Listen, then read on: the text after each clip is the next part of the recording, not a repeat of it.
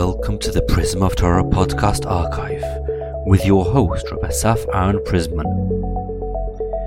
This podcast features a Dvar Torah called Parshas Vaera, your will of protection. Shalom to everyone. Today I would like to share with you a Dvar Torah that might not be the regular style that I usually give a Dvar Torah, but I think HaKadosh Baruch Hu put me in a position to say something based on a very nice idea, emesdik idea I heard last night in a shir I go to once a week from Rav Boyer. So I'm taking an idea.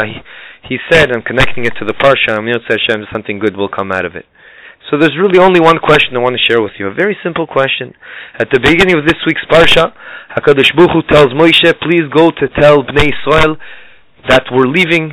I'm going to help you get out of Mitzrayim, get out of Egypt. So Moshe Rabbeinu comes and tells them the plan. But it was very hard for them to listen and to hear, as the Pasuk says, that Moshe spoke to them, but they did not listen to Moshe because of mikotzer ruach u'me'avodah kasha, which is translated to because of shortness of wind and hard work. The question that I think should be asked is that the order should be reversed. Usually, why is a person in a state of shock and under pressure? It's because he was given the hard work. So it should have said, because of hard work and shortness of wind, or shortness of breath. But the order is opposite.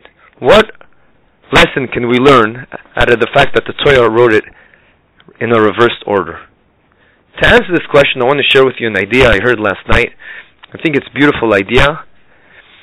And when he brought this idea, he brought some stories that people were very strong and they had a certain will to do something and nothing stopped them until suddenly someone said one comment and everything they were building up their whole life suddenly crumbled. And he said, how can it be? They were so strong till now. How come that suddenly one person says one comment and everything they built till now fell down? For example, a person really wanted to get accepted to become a doctor and he worked really hard. Suddenly someone said one statement to him and he didn't feel like doing anything and became depressed, and even physically he was impacted. How does such a thing happen? To answer that, he explained that based on Sfarim HaKadoshim, the holy books, that he quoted certain books, and Sfarim, if anyone's interested, I can tell you where you can find this idea. He said that every person has a set of retzonot, wills, all kinds of things he wants to do, which we already spoke in previous times, that's what defines you. Whatever you really want to do, that is what defines you. And that's the key, the master key that HaKadosh Baruch Hu gave only to you. Everything, Akol Bidei Shamayim, everything is in the hands of HaKadosh Baruch Hu, except for Yirat Shamayim, except for fear of Hashem. And later on I'll prove to you, Be'ezer Hashem, how it's not only the fear in Hashem, but it's also your trust in Hashem and also your will to do what's on Hashem. But in any case, everyone has a set of wills within them. For example, one likes to play basketball, and he also likes to learn, and he also likes to teach, and to do chesed, whatever it is. Everyone has a set of wills. But everyone, and each one has a different intensity. We'll say the will that he wants the most, let's call it will number 10, and the least is number 1. And the chiddush is that all your atzino is also ratzon, will, in Lashon HaKodesh is also the same letters that create the word tzino. Tzino is a tube that connects us to chayus, to chaim. Kadosh Baruch Hu gives us chaim through life, through this, and energy through this tzino, this tube. So all the other wills also, they get all this energy through that one main ratzon. We call it the will ratzon number 10. Now, kol od someone says something that is an exact contradiction to your will. For example, you really want to be the CEO of a company, but someone says, you're not fitting for a CEO, there's no way you could be a CEO. You're too quiet, you're too this. So that's a hit, a straight-on hit to his main will, and a person from that, it can literally make someone even go to the hospital for such a thing.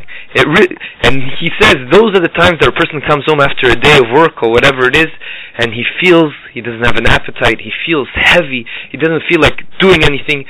And he says a lot of people don't know what their most inner will is, will number 10 we called it. But when someone hits that button and goes against his will, it's like a dagger in the heart, and that's what does it to people. And yes, it takes a skill to figure out what your will number 1 is, But that's how it happens. Mimele, perhaps this is what happened with Bnei Yisrael. And before I'll explain in the pasuk what's going on, he did tell us the following thing, and this is very important, I think. He said that if a person works on himself and ensures that his most intense will number 10, is always to do Ratzon Hashem, then in a certain way, that is the best shield for any comments someone will tell him. Why? Because although someone can say a comment against his other wills, will number 3, 4, 5, but everything comes from will number 10. So it might hurt him a bit if someone says something against, you're not such a good basketball player. But if being a good basketball player is not his most intense number 10 will, then he'll still be able to be okay with that. So if a person's most inner, intense will is to do Ratzon Hashem, nothing can stare him. Nothing can can't throw anything his way that will make him upset to an extreme. Because he'll say, if this happened to me, it must be Hashem does everything to me for a reason, and it's for the best for me, even though I don't understand why, and that's not going to impact me, and I'll be still happy. And the person that lives life like that, he won't be impacted, and he's protecting himself. A person that brings up his family in such a way, they'll also have an automatic, in Hebrew it's called chasinut. In a way, in English you would say, it builds up your immune system to withstand that. And if you teach your kids at a young age to do such a thing, that's going to help them in life. Besides the fact that that's really what one should do, one should ensure that he wants to do Hashem's will. People make the mistake that they think once Hashem is the main will, there's no real room for any other will. It's not true. It's not a contradiction to want to be a good basketball player, to the fact that a person, will number 10, the most extreme one, is Ratzon Hashem, to do Hashem's will. Now, having said that, with this we can explain over here what it says in the pasuk. It says that Bnei Yisrael couldn't listen to Moshe, and we said it's the wrong order. Mikotzer ruach v'avodah kasha. It should have said, because of the hard work, it caused them to have a shortness of breath, because it made them in this crazy state. But the truth is, it's the opposite. If their frame of mind was different, and their innermost will would have been to do Ratzon Hashem, then it's not true that the Avodah Kasha, the difficult work, would have made them feel that they're out of breath and under pressure. They would have been calm and able to listen, because they would have understood that doing this hard work is what Hashem wants them to do. So that's what the pasuk is teaching me. No, the reason they were out of breath is because their will, their outlook, their perception of life, what they wanted is to have a calm life. An exact contradiction to that is doing hard work, and therefore the pasuk is hinting to us this idea by reversing the order and saying, no, before the game started, because their innermost will was not to do Ratzon Hashem, even though they had such a will, but wasn't their innermost will, but rather to have a calm life, that negatively impacted them, and that was the real event. Having said that, I do want to conclude that it says in Tosfos in several places in the Gemara, Chazal, the sages teach us that everything is in the hands of HaKadosh Baruch Hu, aside from the level of our fear to Hashem. But really, it's a lot deeper than that.